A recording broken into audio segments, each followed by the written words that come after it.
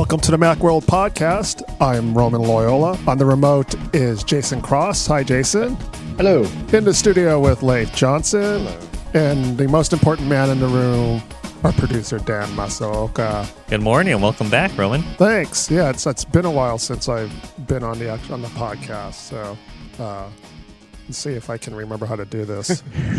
So, maybe it'll be more fun if I don't remember, or better if I don't remember. So, anyways, so on today's show we're going to talk about this is our last podcast for 2018. What a year!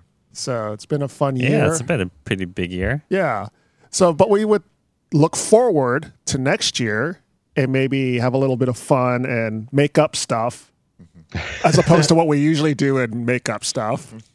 And we would have some predictions for 2019, what we think would happen, mostly with Apple. But I mean, if we want to talk about tech in general, that's good too, because, like there's some stuff about 5G that maybe you want to come up with. Anyways, we have some ideas of what we think might happen in 2019. If anyone in the audience watching us live right now, if you have any predictions or comments on our predictions, let us know. The reason why Dan's the most important man in the room is because he's looking for your comments and questions and your predictions for this show. Yeah, for no other reason than that. Yeah. He also does that whole. He doesn't also make all this stuff work. So, yes, he also makes all this stuff work, because without him, we wouldn't be live. We probably wouldn't even be doing the show. So yeah, if you guys have any comments, questions, predictions, let us know what they are, and we'll talk about them on the show.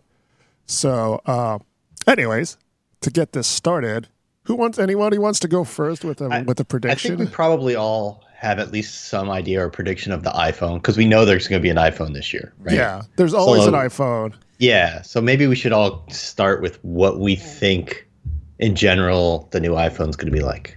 Well, Lopez right off the bat is saying, All right. we have two questions. Well, Lopez says, any update on AirPower? And at Duncana says, ARM-based MacBook? I'm going to say that I don't know that we'll see AirPower next year. I don't think so. What's the over-under, WWDC, or before, after? Or I guess it's the over-under. Is it before or after? Or that it exists at all? It exists. We're just not doing it. Or it will exist? I think it's about 50-50 that AirPower will just quietly fade into the night versus actually come out. They might sort of re-engineer it, make it different in some way. Yeah. And I don't think they'll make a big splash about it like WWDC. I think it'll. That's my guess. They're going to redesign it to where it's safer or whatever. But I think that's going to take more than a year to do. So yeah. Or they may have already been doing it, but I think it's about 50-50. It'll even show up this year. Yeah, the fact that we haven't really heard anything, no speculation, no rumors or anything. But they keep mentioning it in their product packaging and stuff. Yeah. So it's not like they've just decided months ago, forget it. Yeah. Yeah. I'm going to say that it'll come out in 2020. Yes. Yeah, I'll go with that one. Yeah. So, but I don't think it'll be next year. Yeah. Yeah. It's funny. And then what'll probably happen is TechCrunch or something will have a huge story about what happened with it and stuff. Yeah. Like 5,000 words on the saga of AirPower or something like that, which will be interesting to read. I'm interested to know what the problems are and what Apple's going to do to overcome that. Yes. So, it's now having its own little saga on its own. I'm sure they've learned a lesson about not announcing things before they're quite ready for them to go out. So, yeah. Well, yeah, that's the huge thing. Is the one thing is that Apple usually doesn't. They don't pre-announce products like that. Usually they're ready to go. Yeah, they're usually ready to go. They thought they were pretty close. You're right, because it was in all the packaging. Right, that's true. They must have thought. But there have been a couple other instances where they pre-announced, like the Mac Pro. But I mean, those are kind of unique instances. I mean, I think Mac Rumors pointing out today that it's the 5th anniversary of the current Mac Pro. Yeah, the most recent Mac Pro. Right. Not the right. Not the product cycle, right? The product itself, but The last time they updated it, Right. basically. yes. So Essentially. I would say that's a case where it's really important to get that name out there early because that's a lot of money. So people, or do I want to get a new unit now or do I want to wait? And I think announcing it a couple. That was a weird thing. They never actually went on stage and talked about the Mac Pro. They just kind of mentioned in interviews and stuff, yeah, we're working on a Mac Pro. Yes. yeah, And it's not, and they did it specifically because they had the iMac Pro coming and they didn't want people, these professional products get bought by companies who have, set amounts of money set aside for, purchases of equipment and Right, stuff like right. that. They didn't want people thinking, oh, I shouldn't get the iMac Pro because Mac Pro's coming right away. They wanted to let everybody know, like, yeah, we're working on one. It's a new one. get that purchase order. Going to in. adjust, but it's not coming this year, so don't think you're going to wait for it. Like, Now, I do think, and this was one of the predictions that I had down, I do think that the Mac Pro will be better received than the last one. It almost has to be because, if they do something just like crazy and beautiful, mind you, but, it's not going to go over well. That's going to make stock go down and everything. But I had that as a prediction too. Like Yes. WWDC, they'll actually, unveil the new Mac Pro. yes. Yeah. It'll ship this year. It'll start at $3,000 or more. Sounds good. Do you think it'll support NVIDIA stuff, which will carry on? To I think GPUs? it's. I don't think it'll come with that, and I don't know if you'll be able to slap a card in, or at least not right away. But I do think those things it'll be upgradable in that way. So maybe like next year, NVIDIA makes a compatible one or something like that. I think it's going to be serviceable and upgradable, but not to the degree that like PC fans are used to. Yeah. Like way Right. more than the current Mac Pro, but not just take out your CPU and take off your cooler and put in a new one and all that. It's not going to go to that level. So back to the cheese grater kind of level where you can easily upgrade and Right. add cards, but and memory, but not the And CPU. storage. Yeah, but the CPU is pretty much locked in there. It'll be much more in that direction, and especially here's an interesting. Do you think? And even cards might be limited. It might be just the Right. graphics card or something, and it because might of not Thunderbolt be. 3. Or they might just have a PCIe slot for additional storage or controllers or something, but not like 5 slots. Go nuts. Right. So with the CPU, do you think that'll be the first time that we see an Apple chip in something? No. Okay, I didn't think so. It would not. I don't think they'll. That It's not person's high-end question enough, about yeah. Yes. ARM-based, yeah. MacBook. Yeah. I don't think it's coming this year. Uh-huh. I think it's 2020 at least, and I don't think they're going to start on the highest high end. Mm-hmm. I think it'll be Intel, and it'll be Intel's workstation class stuff with ECC RAM and stuff that's Right. really expensive. They're Xeons. Unfortunately, I'd love to see them put Threadripper in there instead. Mm-hmm. That would be it's such a good fit for that product and such a better value. Yeah. It's a better price performance and for that market where you just want lots of threads, just if it was whatever the Zen 2 generation of Threadripper is, then this year's Threadripper, that would be so crazy cool to put inside. And that would new make Mac people Pro. really pay attention to that. And Yeah, and to AMD, that would be Yes. such a win-win in both of those ways. But I don't think that's what's going to happen. That would be cool, though. What about the design of it? Like McTaylor on Twitter is asking, do you think it's stackable? Do you think it'll look like the old cheese grater style?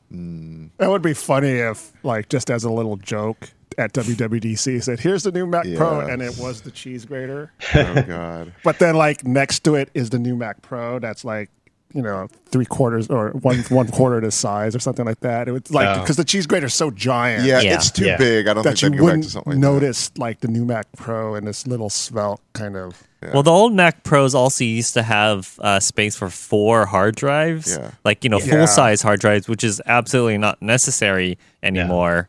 So they could easily shrink it down quite a bit. Oh yeah, it's going to have a Right. much smaller motherboard. I think it's going to be that style, like a Yeah. Tower. semi-traditional Yes. tower, but it's going to be much smaller, like a mini tower. What if you're familiar with the PC, like the In space Tiki, gray. those Tiki things and stuff like, it's going to be like that kind of thing, like Falcon Northwest Tiki or something, like a smaller volume. Do you Right. think there will be any glass, Like any windows? No, I don't think they want you to see the inner. Well, they went that way with the original iMac. We're like, let's show you the. But I don't think they would do that with a PC, a desktop. No, I think Apple's not into lights and light up stuff like that. They even got rid of the light up Apple logo on the Macs. Yeah. I think they're more concerned with keeping sound and dust down and stuff like that. Yes. So they don't want that transparent window and stuff. So the most important thing for me, is that they're going to have room to put in like big graphics cards and stuff. And even if they stick with have a Vega, and because that thing takes a lot of room. Or whatever's next, Navi or whatever, Yeah, they're going to need that. It's going to have a lot of I/O. It's going to have probably 4 Thunderbolt 3 ports and stuff. It's going to be, Yeah. Definitely needs a lot of ports. It goes without saying, but the Mac Mini gives me hope for that they, that they went in that direction. So the fact that you still have quite a few options on that shows that they're keeping that in mind. It's going to have no GPU, and you're supposed to use an external eGPU with it. Right. People would be so angry. Oh, my God. You have to buy a Blackmagic tower to go with it. Apple would do that if they made their own. Yes. And they would sell it as it's modular. You're meant to pick and choose the halves. This is a good thing. Yeah. It's like to get the CPU side and the graphics side that you want, and you're meant to tie them together. You buy them together, and you're just being modular. Yeah. So I don't think they're going to do that, though. David on YouTube and Cobra on Twitter both are asking about new AirPods. I definitely think we'll see a refresh. I just have to wonder how much of an upgrade they'll be. I've heard some pretty crazy things about them, but I do like that idea where you like change the volume by running your finger along the side. But I don't know. I think that would make them pop out. Yes. I don't think they're really sturdy enough for that. Like not sturdy, but the fit. They're too. I think to what you said, we'll see a refresh, but that's not an AirPods 2. Mm-hmm. Right. We'll see an AirPod that's slightly updated radios maybe, and the wireless charging case. Mm-hmm. Right. The case comes with it, which they've announced way back when they announced AirPower. I was almost wondering if that might be the refresh. That could be. Yeah, that could be it. As far as we know, they would never come out and say, and it's got new radios. It would just happen to have some refreshed internals and the wireless charging. That was mainly what I was looking for. The wireless charging, and then a next gen, an AirPods 2 is probably coming, but I think next year, not next year, 2020. 2020. Yeah. 2020 with an actual new design and new features and hands-free Siri and better water resistance and whatever else they're doing. So what I'm more interested in, do you think we'll actually see the over-ear headphones that we were talking about earlier this year? That's a good question. Yeah, that rumor. Yes. I thought we might see them this year, but I hope so. I want to see what Apple does with that. Yeah. Because those new Sonys, the WX, it's alphabet Sony's name, 1003 or whatever, the new Mark III versions of those Sony Bluetooth noise canceling are so good. They're so great, and I feel like that's the bar Apple needs to clear. Mm-hmm. And I would love to see what they do with that. Would you actually, if Sony came out with those in white, would you want those? I don't want big ass white headphones. No, I think the gray version they have is maybe what Apple would do. I don't think Apple would do gloss white like their other.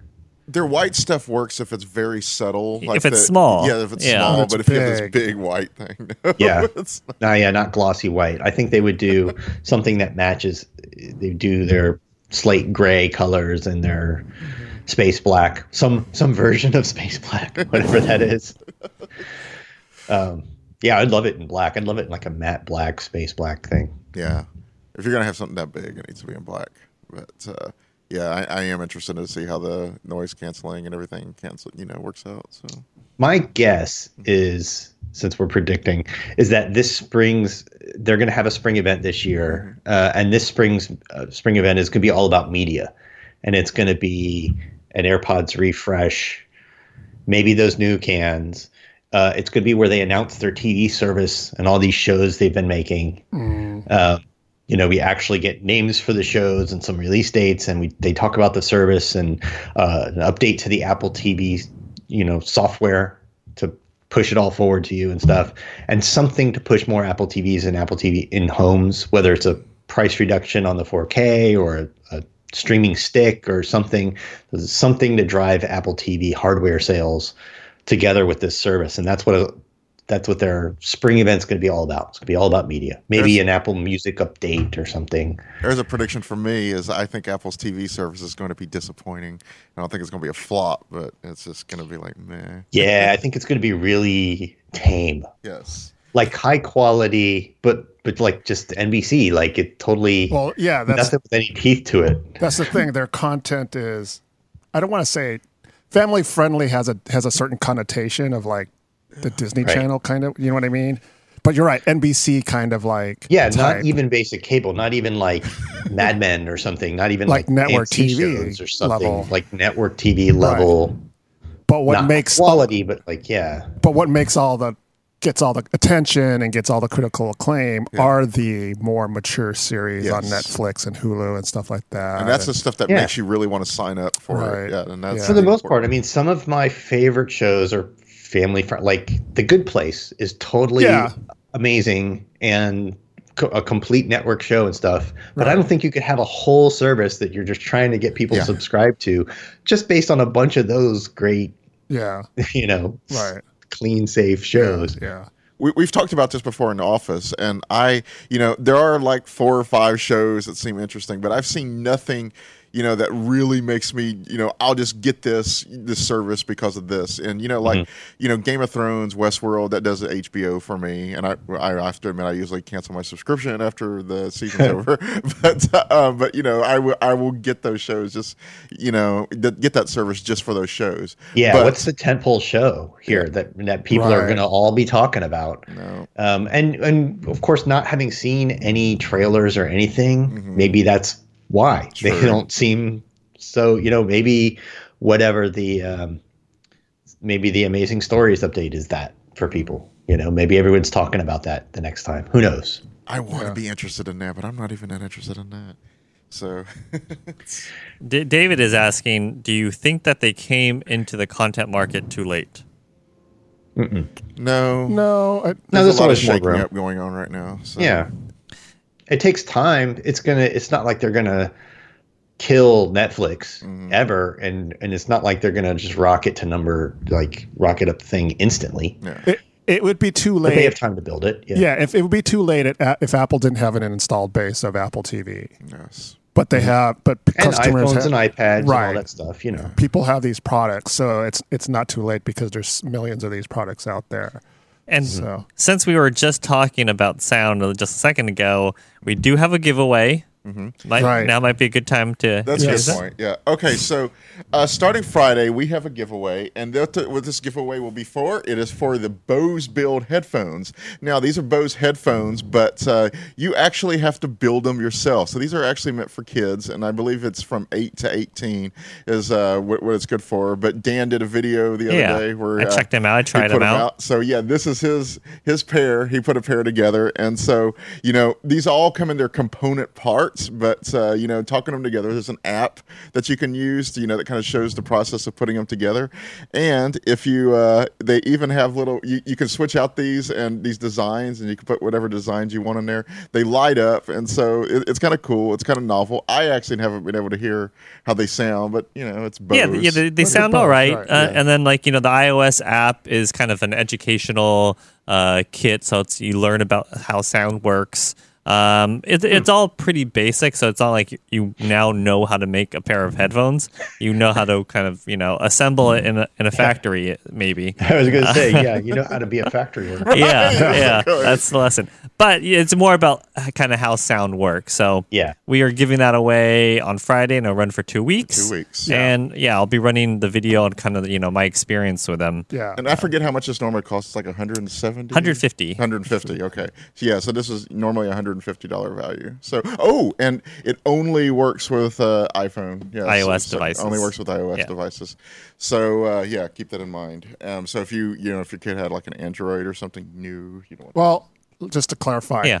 So the app and the assembly is on iOS devices. Once it's assembled, can you connect them to like your does it use Bluetooth? It's to connect? Bluetooth, so I think So you then- can then use Okay, it. see, Yeah, I was wondering yeah. when I saw Right. that. Okay. So then you can connect them to other Bluetooth Yeah, devices. and it has an 1/8" jack, so Okay. you could just use that as even Okay. a wired. So the assembly the assembly and the requires an activities, iOS yeah. device. Yeah, But afterwards, you can use them with any Correct, other yeah. Bluetooth or Yeah. headphone jack. Yeah. So cool. there are a couple another ones. Do you think an iPod Touch will come out? And that's Brown Man on YouTube. So when was the iPod Touch last updated? Was it? I want to say 3 years ago. But That sounds about right. People have I basically think forgotten about I think they're that. done. Yeah. yeah, it's so as a question. I get maybe the question is, will the iPod disappear from Apple's lineup next year? We've reached a point where, it's not only the iPhone, there's Android devices. Everybody basically has a player already. It's getting harder and harder to justify the reason. The best reason I've heard is for people who have like restaurants or something, and they, this is like the music device, and that's a very specialized case. I think part of the problem is that they used to be basically, here's the iPhone without the cellular stuff in it. Yeah. And when iPhones were cheaper, doing that would get you down to something that's like an iPod type price. And now they don't. Like when your cheapest new iPhone's $750, like what are you gonna have, a $550 iPod? Like that's not. Here's something that So I just think came to that's me. part of it. Here's something that just came to me is when the iPod was popular and everything, we typically bought and downloaded our music. Now everything is just streaming and stuff, and I believe that also makes it really difficult to justify having like a separate. Yeah. So I would think the iPod Touches are dead, with the exception of if they decide, boy, for India and stuff, we really need a cheaper iPhone. We really need an iPhone SE2 or something, and they decide to do that. Then maybe an iPod Touch that becomes the cheaper version of that is justified by their streaming video service and stuff. Like, here's another way you can do that. Here's something you can put this. You can get this for your kids. Put it in their hands. You don't have to worry about them using your cell and just. So maybe, but I think they need to make a much cheaper iPhone before they can then make an even cheaper iPod Touch out of it. That's a good point. And I don't think that's coming. Yeah. So I think it's gone. Yes. Yeah, I think it disappears. I'll say like sometime after WWDC. It's like suddenly it's not on the website anymore. Suddenly not on the website. Yeah. Yeah. And then everybody discovers and writes an obituary. Right. Everybody talks about how great the iPod was and all these retrospectives. The whole transition of the iPod over time. Yeah. So I was going to make a crack about how it'd be too expensive to have one with Face ID. But did you see the rumor this morning with the patent that was approved like a year ago that Touch ID might be coming back to the iPhone, but then we have like both Face ID and Touch ID on there? What do you think about that? Like in a future phone? I mean, Apple has a million patents that they don't necessarily pursue. But it's an idea. I mean, if it were it is an idea, but I don't think they have any interest in doing both. And I think that just confuses people more than anything. Sometimes I think people have been interested in getting the iPhones because they don't like Face ID as much. Yeah, the newer ones, but I don't think that's the issue at all. Okay. I think it's just price.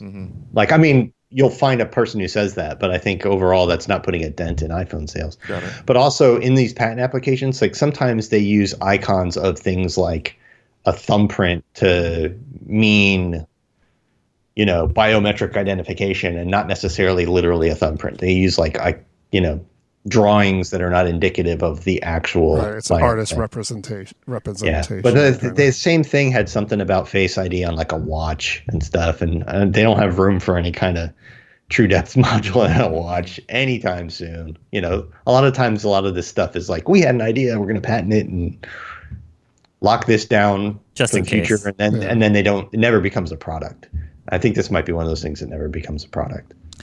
So Rubbish makes a comment that, they wish that there's a new iPod Touch because iPhones are way too expensive. And there was a comment earlier on YouTube about, do you think that there will be cheaper iPhones? Well, yeah, there was a report today. Was it a Bloomberg report about you talked about the sales in India? Yeah. About how people in India don't buy it's the biggest sort of growing market. Yeah, it's the biggest market, and Apple has no penetration in it. And they claimed something like this year they've shipped half as many phones as last year to India, which I couldn't believe. Yeah, everything's super expensive now. The SE's basically dead. Like, what is there for India?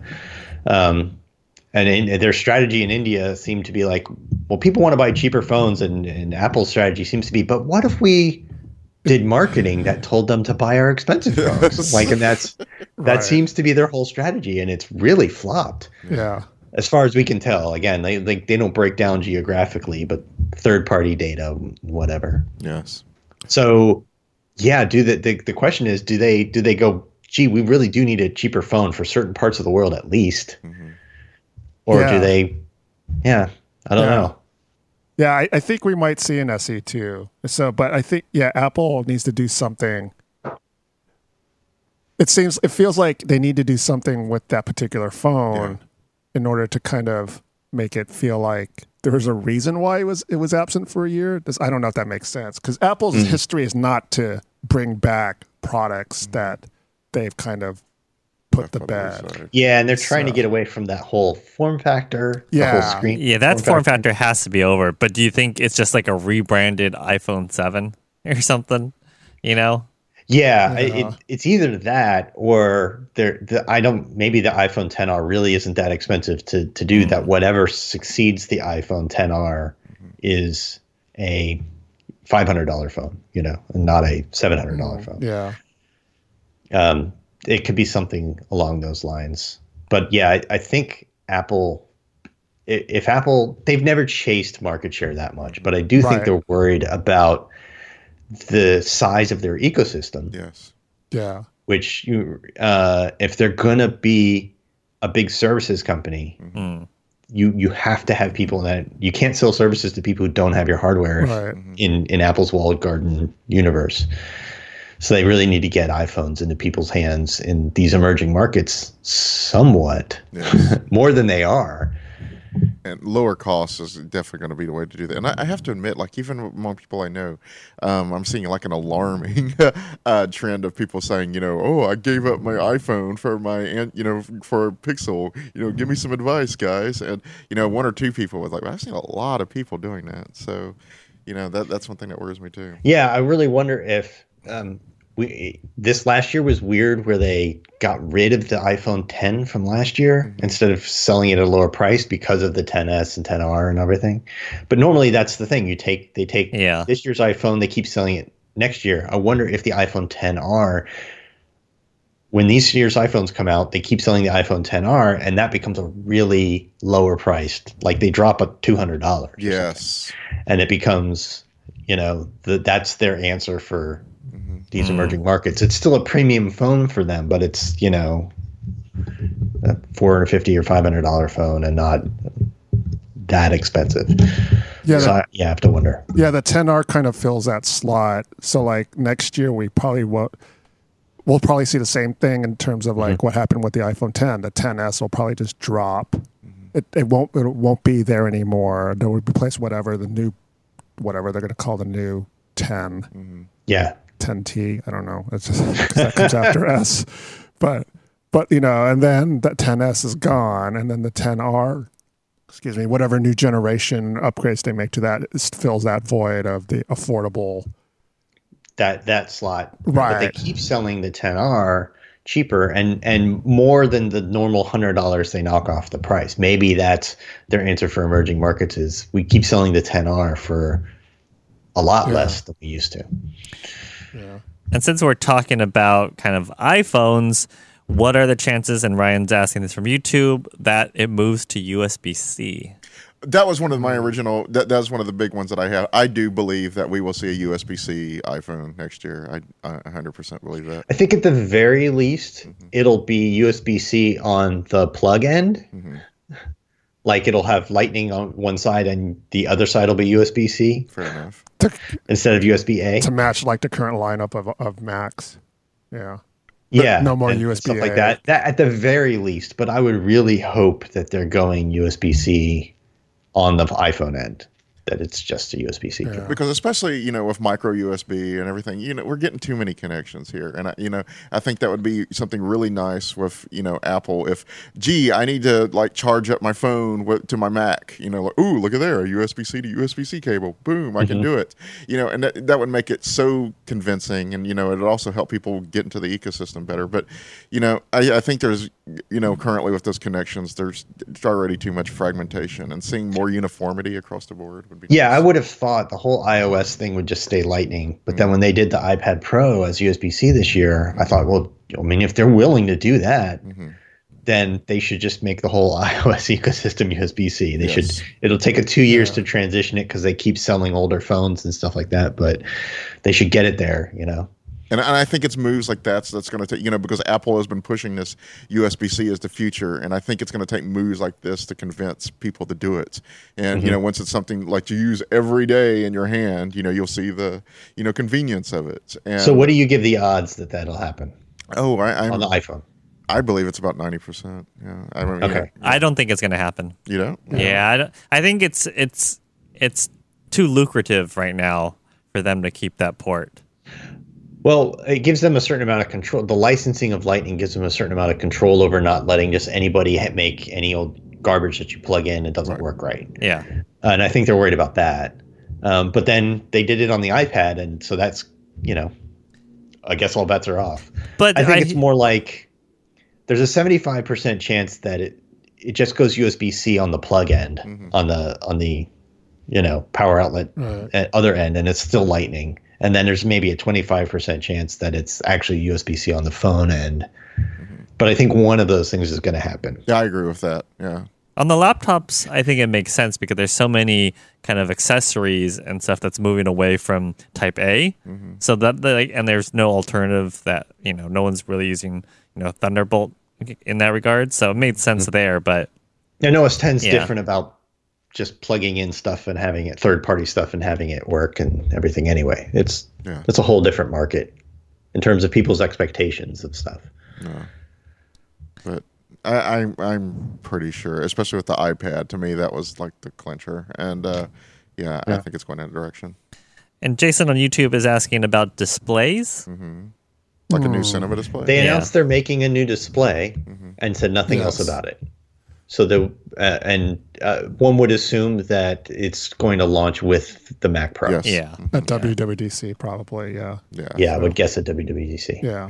I think that's going to be the highlight. And my prediction for what it is it's going to be the IMAX display. It's going to be 5K, DCI-P3 color gamut, 60 hertz, no variable refresh rate. I want them to do variable refresh rate and all that other stuff. Maybe HDR. That'd be great. But my guess is that they won't. They'll just take that same panel they made for the latest iMacs, which is nice, and put that in a slimmer shell for display, Thunderbolt port. So what At else? least do HDR, because all those video editors and stuff. Come on. Yeah. Let's see. Exactly. Let's see. What were you going to say? So we've covered a lot already, and we're only halfway what through have the we show. missed? And so we've already talked about AirPower, iPhones, iPod even. What about iOS? What do you think iOS is going to do this year? I was trying to think about that on the Uber over here, and I don't know. One of the best things I could come up with is that I do think we'll be able to see better compatibility with iOS and macOS. I don't know how that's going to work, but I do think they're going to go more in that direction because we saw some steps toward it this year. So I forget. Did they say that iOS 12 was more of a maintenance release, like a tune-up to iOS 11? Did they say that? Never used that term. Well, but they kind of, I'm kind of like generalizing. Like when they say I forget, was it High Sierra was more of a tune-up to Sierra, or something to that effect. What they didn't outright say it's just a tune-up, but they basically just said we're fine. We're They've done that on macOS, but on iOS they always talk about how this is the newest, greatest, amazingest thing ever, and it's a big change. A lot of like Mark Gurman and stuff like that. Those the guys said, they delayed a bunch of important things to make this more of a maintenance release and less of a So they've used those terms, and I feel, obviously, with the exception of kind of making gestures work a little bit better for the phones with no home button, it's mostly the same. They just fixed a lot of stuff that people have been complaining about forever, like, oh my God, notifications are a mess. Yeah. So it was bigger than a maintenance release, but because iOS 11 was kind of a mess. Yes. So iOS 12 was a whole lot more stable, but also had a lot of big features. So I think we'll see a huge Siri upgrade in WWDC. Yeah, I was really hoping for one this year. And we didn't get it. We got Siri shortcuts, which is a different thing. Right. But it's not Siri's inherent abilities getting better. Yeah. So I think we'll see that. And I think it's really time for an update to how Apple handles the home screen. They really haven't done anything in that since like iOS, was it 9 or something? Yeah, that's been a big kind of issue. Now, with now that users. now that they're going to have a couple years where the phones with no home button and the taller display and stuff, it's time to kind of rethink the home screen a little bit. So I think we're going to see that. I think we're going to see more fundamental UI changes this year than we did last year. Are they going to call it iOS 13? It's coming here. iOS 13? Yeah. That's a good, like because of the bad luck thing. I don't know if it's necessarily I don't bad think luck, but it just doesn't. It doesn't ring. You know what I mean? It's 13, and after when you get into the teens, it's kind of iOS 14, 15. It's just would they give it a name like they do Mojave and all that stuff? Would they give it some? I've been thinking that in the past. California Lakes or something. right. iOS Folsom. Right. iOS Cupertino. Yeah. I don't know. Well, one thing I'm thinking is, I had that Capture article we published on Monday. Do you think? I think 2020 is when we'll see it. But when you see something like a true depth sensor on the rear camera on the iPhone, yeah, I think that's not coming until 2020, where they have a real the lasers or time of flight system or something like that. Something that's not just multiple cameras. Yes, I think they may do the 3 camera thing.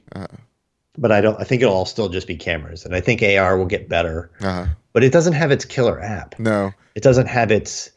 And those things could be apps we already have. I was thinking about this the other day, about how the iPhone, from a hardware standpoint, didn't do things that's like, oh, nobody's done this before. It was all the software, right? Software. And the killer app that made everybody have to get an iPhone were apps that we had on phones. They just worked in a completely different and better way. Like Google Maps on that thing was a revelation. Yes, it was.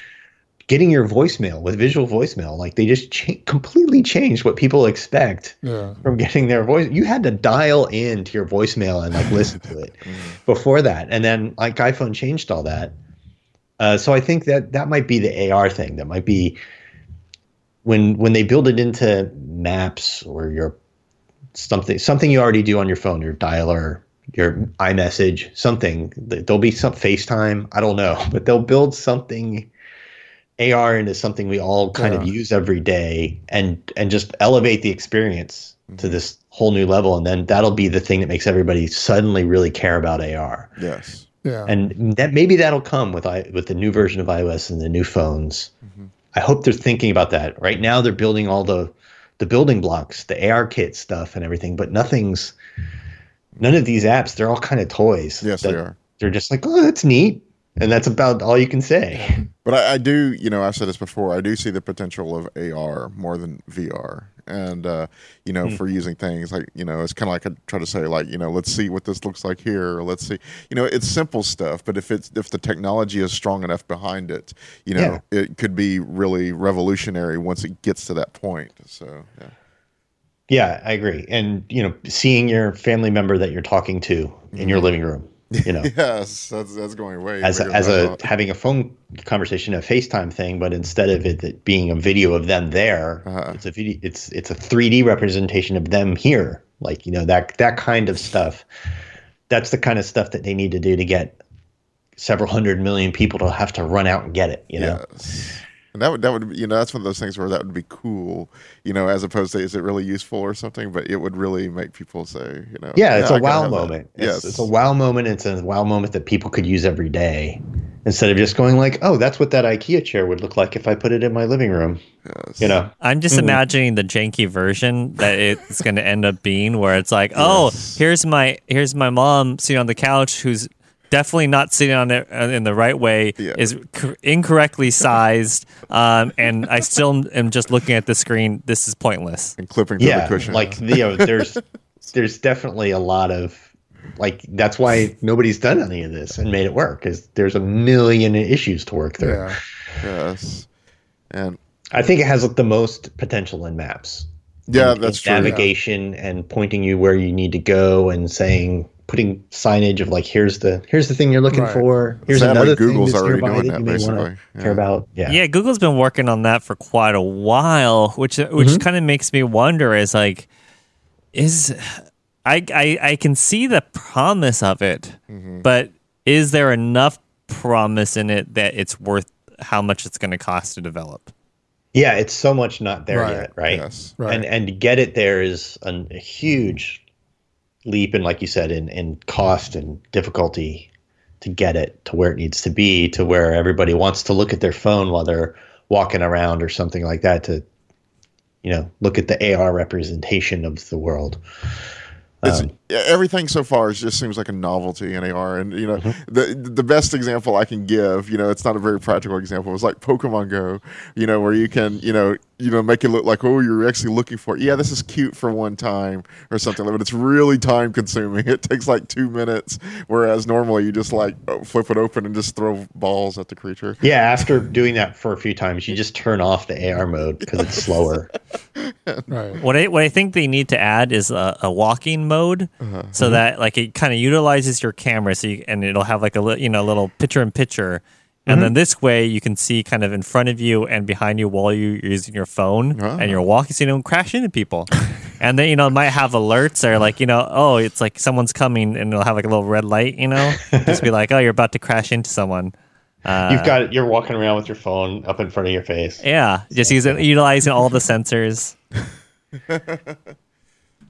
One thing I'm wondering, do you think there will be any kind of pushback with the stuff that Apple is doing with the Apple Watch, with the atrial defibrillation and the fall? You think people will say that it's not, that's one thing I'm worried, because you're getting into that medical lawsuit territory, and it's brand new still technically, but I have to wonder if we'll start seeing more things like that later on. Yeah, I almost guarantee someone's going to try and sue them or some false positive, even though there's someone working on a lawsuit right now. Yeah, that just hasn't been revealed yet.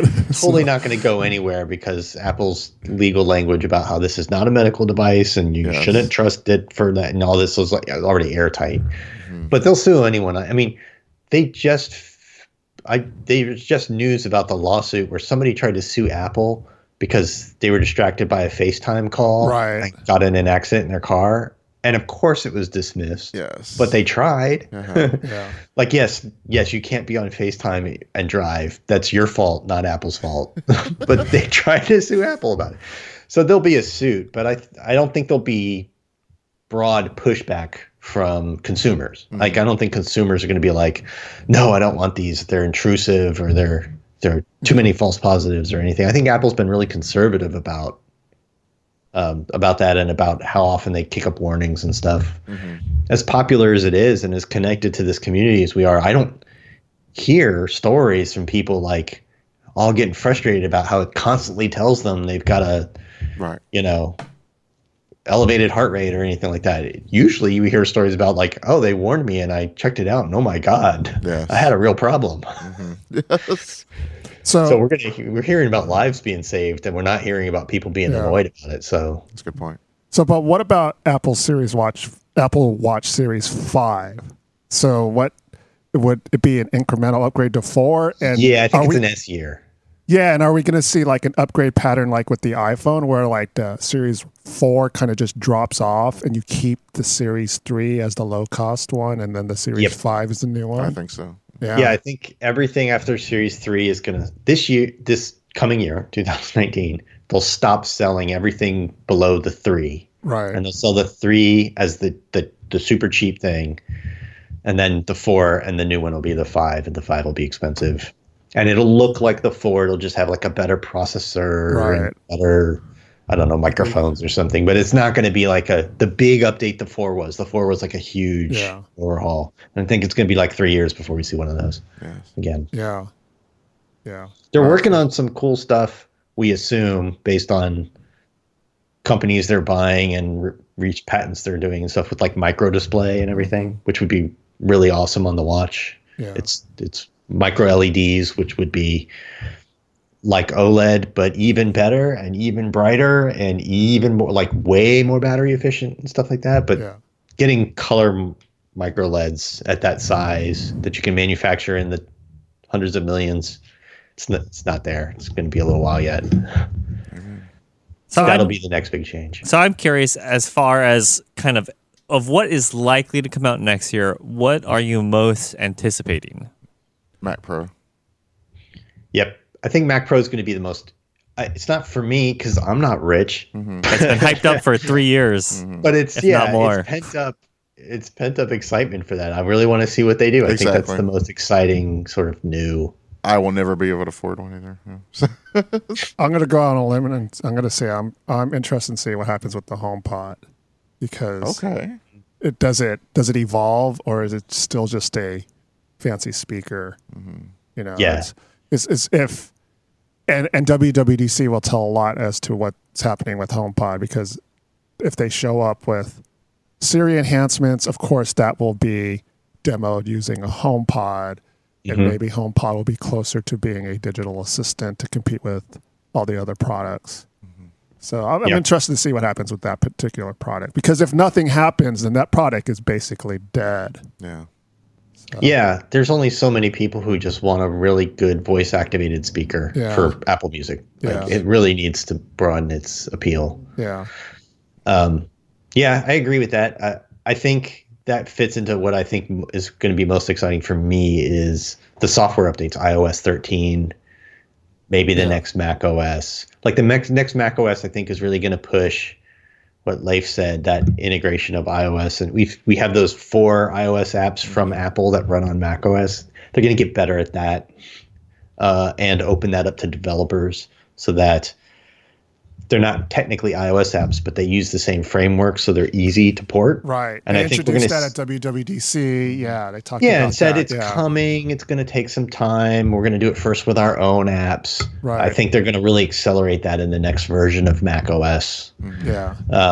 And it would be great if they brought the stores together. If they let consumers purchase one app one time for both. Right. See, that's so annoying, because that is a major part of my workflow is, you know, you're working, you know, especially as a journalist, you know, I can type up notes on something, you know, in like IA Writer or Notability, and then boom, I can go over to, you know, my Mac and there they are. That's beautiful. But the thing is like Jason pointed out, I have to buy 2 separate apps for that. So I have to buy IA Writer on both the, you know, the iPhone and the Mac, and the same with Notability, and the same with a lot of other stuff, and it's annoying. And they could still let that be an option for developers, just like they do with the iPad. Yes. Some developers sell a separate iPad app of their app, and its cost is different and stuff. Yes. And some just you buy the app, and it's for iPhone and iPad and watch and whatever. So give them that option, but bring the stores together. And it seems like they're doing that, because if you look at the design of the Mac App Store in Mojave, it's starting to look like the iOS App Store in the sense that they have all this editorial content and, you know, the way it's categorized and everything. I feel like they're trying to do that. If y'all don't know that, that there is, like Jason said, there's also a big price difference. You buy one app and it basically functions entirely the same on iOS, so it'll be like $9. You get it on Mac, it's like $50. So Things, which is an incredibly great task manager app, is the worst offender, because it's $10 on iPhone, and you get Apple Watch with that, which is expensive for these kind of productivity apps, but it's worth it because it's great. Yes. But then they have a separate iPad app, and that's $20. And then they have a separate Mac app, and it's $50. Yes. And it's crazy. And that's a lot. Yes. And I would much rather just spend $29.99 and get it on all. I would buy it more if I could get it everywhere for $29.99. That's a good point. Yes. And so I think you should pay for good software. I don't have any problem with that. But split is driving me nuts. And that is one. I did actually shell out for things, and it goes back to what I said. Being able to look at it on my iPhone, and also being able to get it on my Mac when I look at work. Yeah, and so that's a significant investment. Once it's all done with it. Yeah. Yep. Dan, was there a particular product you were? I think I'm on board. I'm coming from the video production side, the Mac Pro has always been so important. Even though I've now switched to a custom PC on that regards, but I'm just curious to see a lot of people I think have made the switch because of what the Mac Pro has been the last however many years, that I'm curious to see if they can come up with a product that's going to win people's hearts back. Yeah. I think it would really help if, in addition to doing the Mac Pro and, of course, a new version of updates to Final Cut and stuff, if they put Final Cut on the iPad, I think a lot of people who've kind of gone like, well, I can do Premiere on a PC and whatever, I think a lot of people would kind of be won back to Final Cut and a Mac if they knew, especially given what the iPad Pro is now, if they had sort of a version of it there where they could do some stuff there and then they could go back to their Mac and finish on Final Cut there. I think that would be a big deal for them. I think the media is too hard because, I played around with Premiere Rush, which tries to do, a lot of stuff cloud-based. But it's we're dealing with gigs and gigs of footage. And, our templates for projects alone, already a few gigs that it doesn't, I don't see it. You wouldn't be able to do it just in the cloud. It'd have to be we have local here, and then essentially using what's like AirDrop. We're it's a Mac, and it's your Mac, and you can just instantly move your data there on the local network, not over the internet, not over the cloud, that kind of stuff. They'd have to come up with a solution, like you said. And of course, since iPad Pros are USB-C, maybe it's just you plug your iPad Pro into there and you start working in Final Cut, and while it's background transferring all your data over. I don't know. But I think Apple is uniquely positioned because of their ecosystem, because of the way that they have everything locked and can do stuff together to solve that problem in a way others can't. Yes. Yeah, I think ultimately, though, the market for people who are going to edit on an iOS device is going to be a very different set than the one who wants to edit in a much more complex project, probably on an actual, desktop machine. So I feel like they're just better off not even dealing with that and just saying, here's the product for you, and here's a different, product for you. Maybe. Yeah. I don't know. I see these videos of real, pro video editors, not people making movies, but people making, the high quality YouTube content and stuff, who have tried the new iPad Pro as a video editing system with third party apps and stuff. And they're all kind of freaking out at how surprised they are at how good it is once they, get used to the idea that, I got to put all my media on here, but then they can do everything. Yes. They feel like, wow, I didn't think I could do everything, and it's so fast, and I'm really surprised. So I think there's a market there that maybe a lot of people don't know that they want yet. Yeah. Really, it's just a matter of how do you make that work with, like you said, media being so big for video. How do you make that all flow together without giving everybody gigabit Ethernet?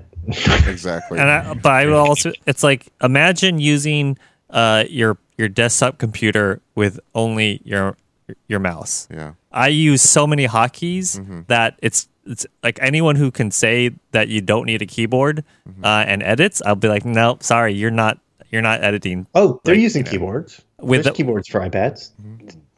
I would say most people sell you use that the keyboard iPad cover. with keyboard. Absolutely. Yeah.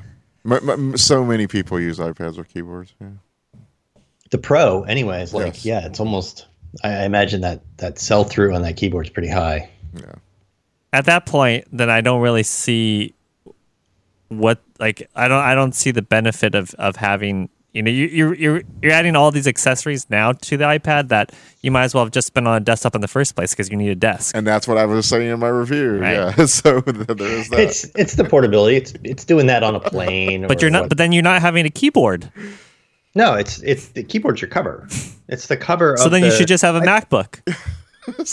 I'm sure they want to sell you a MacBook. Honestly, as well. I'm with Dan. For work, yes.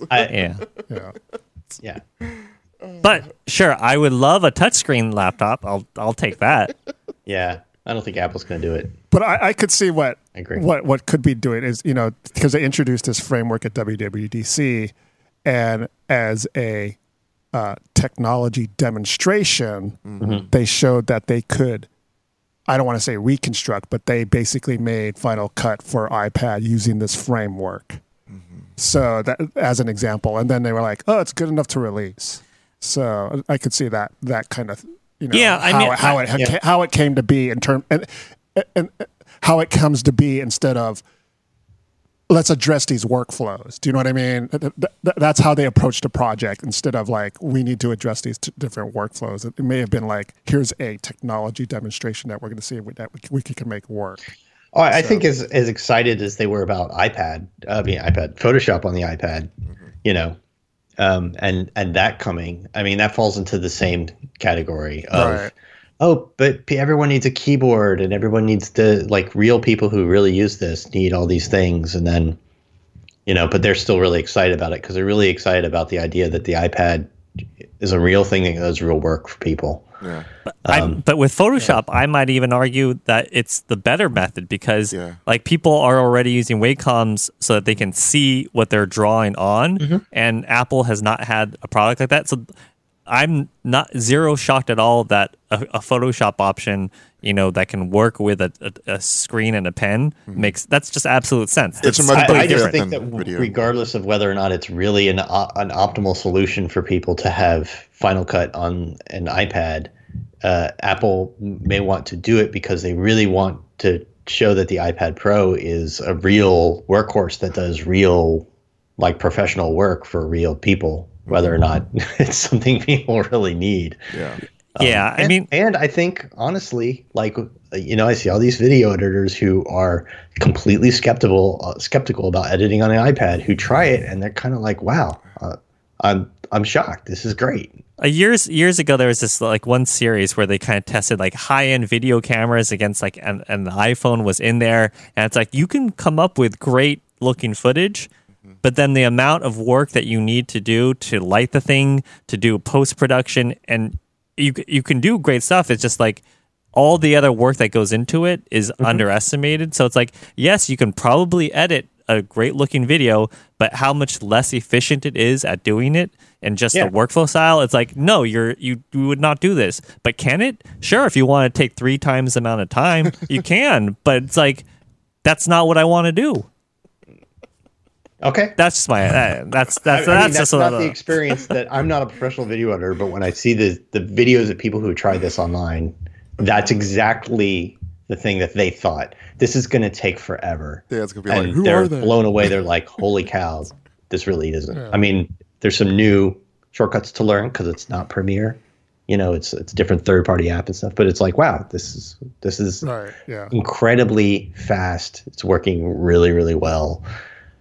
I'm surprised that I can really do real edits on here the way that I want to and the speed that I want to. So I want to see these products. Send me those videos because I gotta see it. Is it Jonathan? I forget his last name, but he's a guy who does a lot of Apple. Is it Morrison? It might be John. Is it Jonathan? He does Morrison? he does stuff on the he does a lot of Apple MacBooks. Stuff. I think Jonathan Morrison made a video it's basically him showing him editing a video on an iPad. Yeah, I think he did, and it's like, oh, you can do stuff. And he was kind of surprised at how well he was able to. But that doesn't and then be like, okay, now. No, we're not saying this is going to be the primary platform. We're just saying that this is going to be an option that people are going to be able to do now. And if anything, I think Jason was trying to point out, it's an example of the horsepower that the iPad has now. That it's got some serious horsepower and it can do and these just the things. Product positioning. The idea of it being, this is for pros. So They whether it's the optimal, get, at least Apple's Pro software has to get on their Pro platform. Yeah. So All right. Any case, are there any other predictions that people want to voice before that we haven't touched? Like I think that Apple's gonna up the 5 gigabyte free tier, and I think they're gonna up it to. I think they're going to up it to 50 gigabytes. They should, but I don't know if for I free. totally agree with that. For free. That's storage, the prediction I'm going to make, is that they're going to announce that the free iCloud tier is now going to be upgraded to 50 gigs instead of 5. I want 50 to. would be great. What if it's just 10? If it's just 10. So, I kind of feel like the solution they need to come up with is not that they need to give you X amount of free space. 5 is fine. They just need to make it so that backups of your iOS devices don't count. Yes. They need to change the criteria as to what counts towards like your all allocation. Your photos backups, your stuff from photos and all that stuff. Sure, count all that. That's fine. Right. But if I just want to back up my iPhone so that I can restore it when I have to, reset it or something, just don't count that. Yes. That's not all my photos and all that stuff. That's, but 5 gigs is not enough to do it. And, it's a mess. So that's, I'm predicting that they're going to finally upgrade that. So that would be great. It would be great. But outside of the free tier, they're pretty price competitive. Right. Yes. They are. Yeah. That's the reason I'm worried that they won't back out from it, because it's dirt cheap technically. Yeah, the pricing's good, but the free tier is terrible. Especially since you don't back up your iPhones and iPads to max anymore. You can, but that's not what people do, and that's not really the expected behavior. Apple really expects everybody to back up to iCloud, right? And you just can't do it with the 5 gigs. Yeah. So. Well, it's forced everyone to go to Google Photos, except for Roman, who prints them out. And that's his I use Google Photos also, so I use everything available. Yeah. So. Man, I had a Flickr account, which I've had since like 2006 and stuff, and have so many photos in there. I have to admit, I bit the bullet and did their $40 thing. So yeah, I think about 4 or 5 years ago, it's like, if you use anything owned by Yahoo, get out. Yes. Just get out. It's all gonna go away. It's all gonna die. I'll get around to it sometime. But yeah, I just finally bit the bullet and spent all that money. So. Yeah, I like Roman. I have Google Photos as well. I have some Google storage. I set it to full-size backups, and I back up there. And iPhoto. I even save my photos to Amazon because it doesn't count towards your allocation. If you have Amazon Prime. So yeah. So. There's one last comment, and this is from Carlos, who's asking about a fingerprint reader under the screen.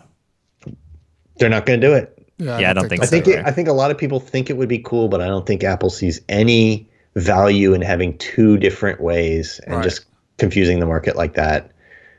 And I think they're going to put all their eggs in. They have by far the best facial recognition, and they're just going to put all their eggs there. Yeah. Oh, here's one. Do you think they'll put Face ID on a Mac this year? Oh, I was going to say that earlier when we were talking about Macs. Yes, I do. Yes. I do think they would. They have to. I really hope so. Mm-hmm. Yeah. At least the MacBook Pro. Right. Whatever they got to do, make the lid thicker. I don't care. Just because Windows have had it for so long at this point that. And it's great. Windows Hello works great. Yeah. Yeah, I believe it will. Yeah. Could the Face ID on a MacBook Pro be the kind of way that Apple gets out of the touch bar? Because I don't think they're related. I don't think they're related. But you use the touch bar for don't you use the touch bar for Touch ID? I mean, it's got a little thing to the side. Yeah. It's a different button. It's a different button. Yeah. So, but on the Air, but then they could say you don't need to use Touch ID anymore. You use Face ID. So we removed the touch bar because you don't need. But they did that it's on the a Air. reach, but I'm saying that's their way of getting out from under the touch bar. Like Jason said, it's on the Air. Yeah, so they already did that on the Air. There's no touch bar, but there is Touch ID. Right, but but they won't put Face ID on the Air because of the cost.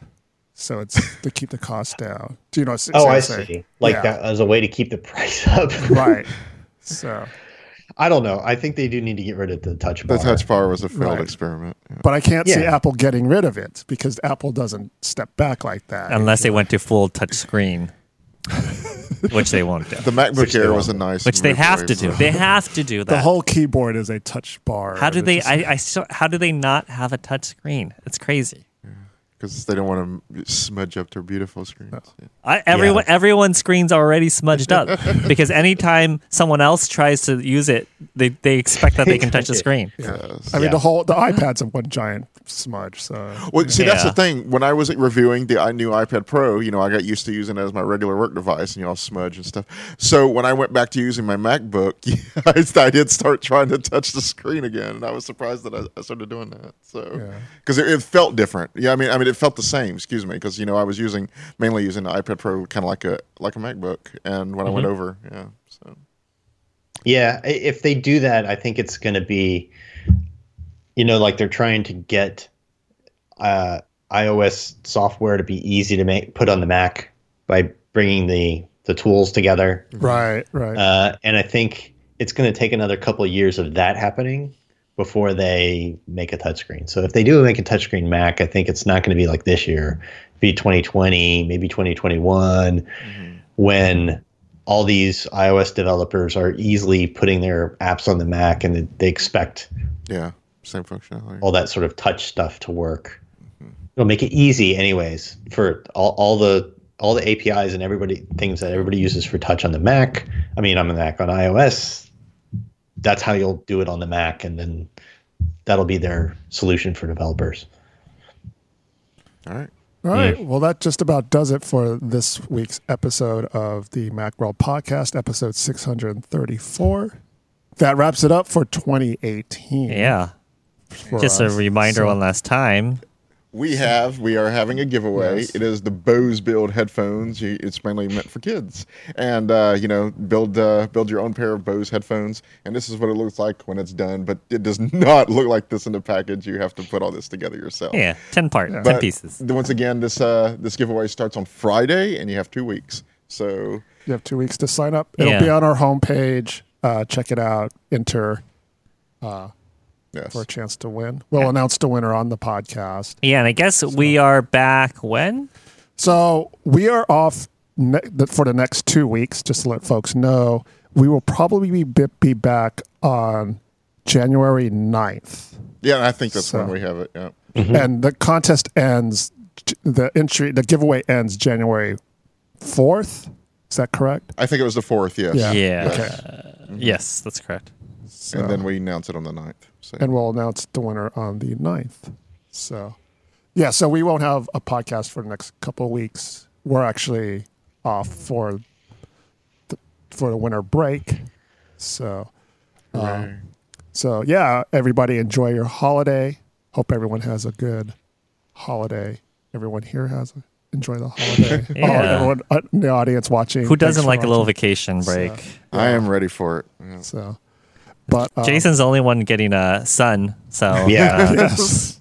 So, but anyways, I'd like to thank Jason Cross on the remote. Thanks, Jason. Sure. Thanks to Leif. Thank you, guys. And to Dan. You're always welcome, Roman, and happy holidays. Happy holidays, and thanks to you, the audience. Thanks for tuning in. Check out our website for more information on the contest, on the next podcast. And the podcast is still all right. The website's still going on. Just to let you know. So we're still posting articles and stuff. The podcast is just taking a break for a couple of weeks. So, anyways, have a good holiday, everyone. Happy New Year, Merry Christmas, Happy Hanukkah, Kwanzaa, Festivus, whatever holiday you celebrate during this break. So, au revoir.